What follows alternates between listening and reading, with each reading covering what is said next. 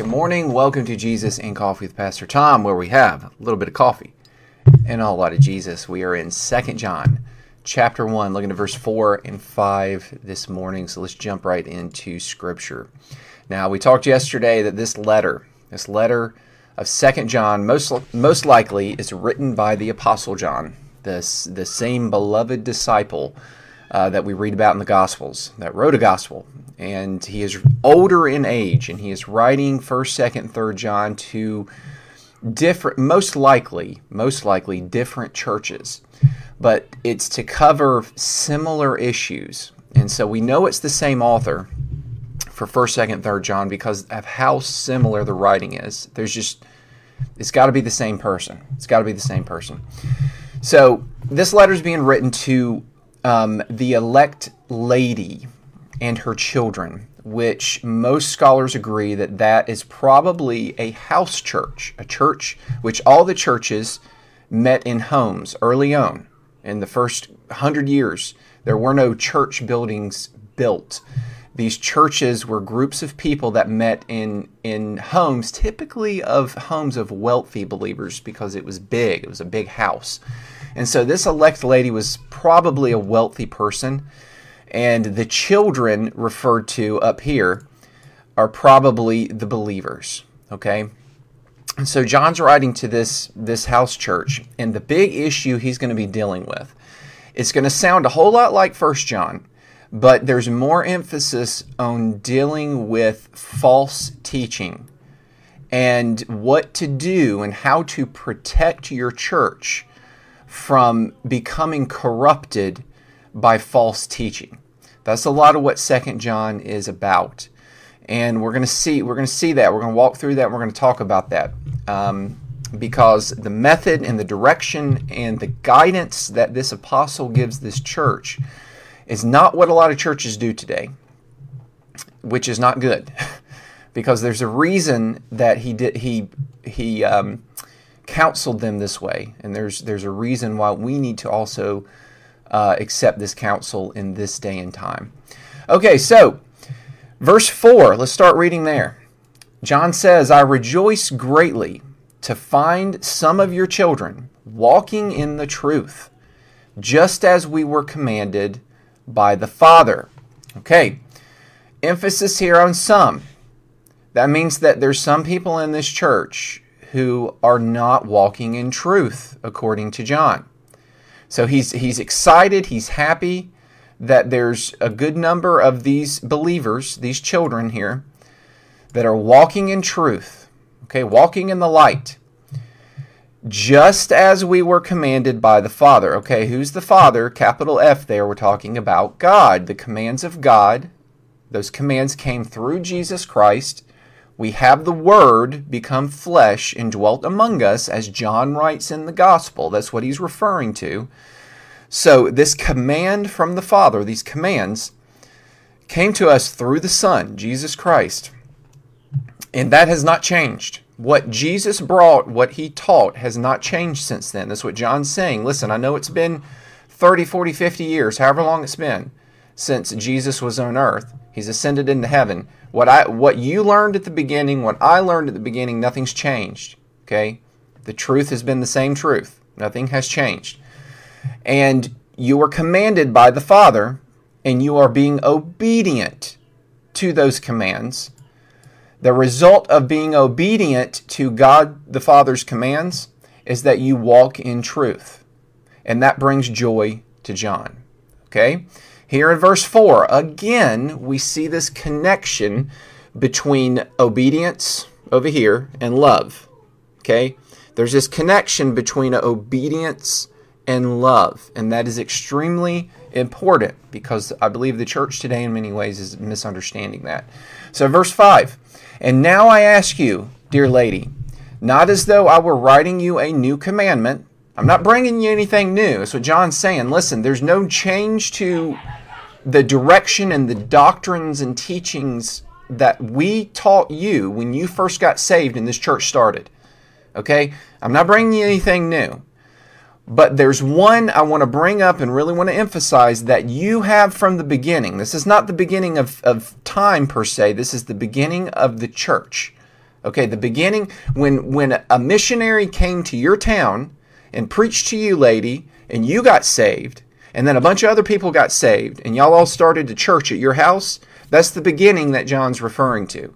So in the beginning, when all of you heard the gospel, nothing has changed. I'm not bringing you a new commandment. But here's the thing that we emphasized then, and I want to bring it back up now.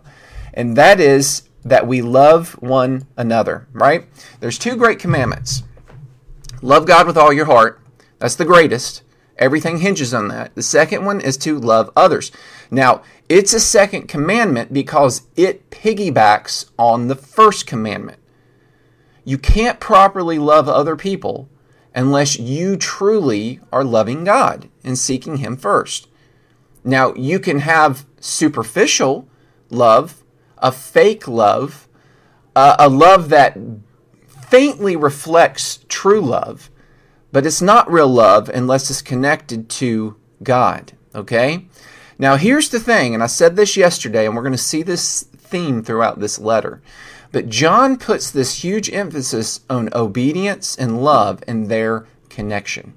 In John's eyes, what he teaches us, starting here in these first few verses, and what he teaches through 2 John, he teaches it in 1 John too. I preached a sermon on it week before last. But John teaches that you cannot have true love without obedience. Obedience is necessary for love. Okay? Otherwise, it's not a godly love. You can love wrongly. That's right. You can love in the wrong way. Well, how so? You can love something so much that you love it more than God. That makes it a sinful love. When you put anything else in creation before God, which means you cherish it more than God, you love it more than God, you have loved in sin. Okay? So true love, real love, is to put God first. And the way we put God first is by being obedient to His commands, right? So when you're not obedient to God and you disobey Him, which means if He gives you a command, let's say He gives you 10 commandments, okay? And you're okay with rejecting 9 of them, but there's one of them that you really desire and you want. And even though you know He doesn't want you to attain it, and He doesn't want you to pursue it, you still do it anyway, okay? Then you're not loving God. You're disobeying God. If you love God and want to love God with all your heart, and you're seeking to love God with all your heart, even the commands that you would be okay with, that even you desire, yet you know God says they're wrong, you embrace them, you don't really love God. Okay? Obedience is necessary for love. You can't say you love God and then disobey Him over here. And that's the point John's getting at here, okay? I'm not writing you a new commandment, but one we had from the beginning, that we love one another. That's good. We need to love one another. And up here in verse 4, I rejoice greatly to find that some of you believers, are walking in truth, which means you're walking with God. It means you're being obedient to God's word, okay? Just as it was commanded from the beginning, okay? So love for God is connected with walking in the truth, which is being obedient to God's commands, all right? Now, loving others, obedience is also necessary because you can't properly love other people unless you are being obedient to God's word. How does that work, right? How does that work? When you're obedient to God's word, you are living the best way you can live. You are living in a way that brings the optimal amount of joy a person can have on earth because you are living the way God intended you to live when He created human beings. Therefore, the way you treat other people is the best possible way they can be treated if you are seeking to be completely obedient to God. So when you obey God the most, you also love people the best you possibly can. Well, hold on a second. How does that work? How then can it be loving to look at another person and disagree with how they live their life? Well, in disagreeing with how they live their life is showing love to them because you're trying to speak truth to them. For example, let's say you have a family member who is a drug addict. Now, they don't think there's anything wrong with being addicted to the drugs that they're addicted to. Yet you see that it's destroying them physically and it's also destroying them socially. They lie to family members. They steal from family members in order to feed this addiction. They love the drugs more than anything else in the world. Now, you could say, well, I don't want to upset them. You know what? I approve of how you live your life, and you just live it how you want to live it, and you be you, right? Or you could actually love them in Christ, see that they're harming themselves, see that they're further away from God than they could ever be, and you can intervene. You can go to them and say, listen, I'm not saying this because I hate you, but what you're doing is not only harming you, but it's harming everyone else. It's harming God. It separates you from God. You need to repent of this sin of loving drugs more than anything else. You need to let it go. You need to battle and fight it and let me help you because you need God. There's more joy in rejecting loving the world than embracing it. There's more joy in being obedient to God and loving Him with all your heart than not.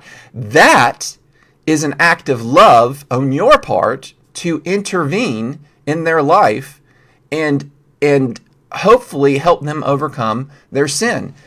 That's what loving one another and how obedience is connected. That's how it's connected. All right, we're going to talk more on that. It took a long time this morning, but I hope it kind of gets you on the right track of John's thinking here and where we are going, because he's going to confront this church about false teachers, because there's false teachers going around trying to get in these churches and corrupt them. And he's going to give them guidance on how to deal with that. And that's important in our understanding of obedience and love and how they connect. Thank you for joining me. Take care. Stay blessed. At the end of the day, seek first the kingdom of God, a relationship with Him. I'll see you again tomorrow. Bye.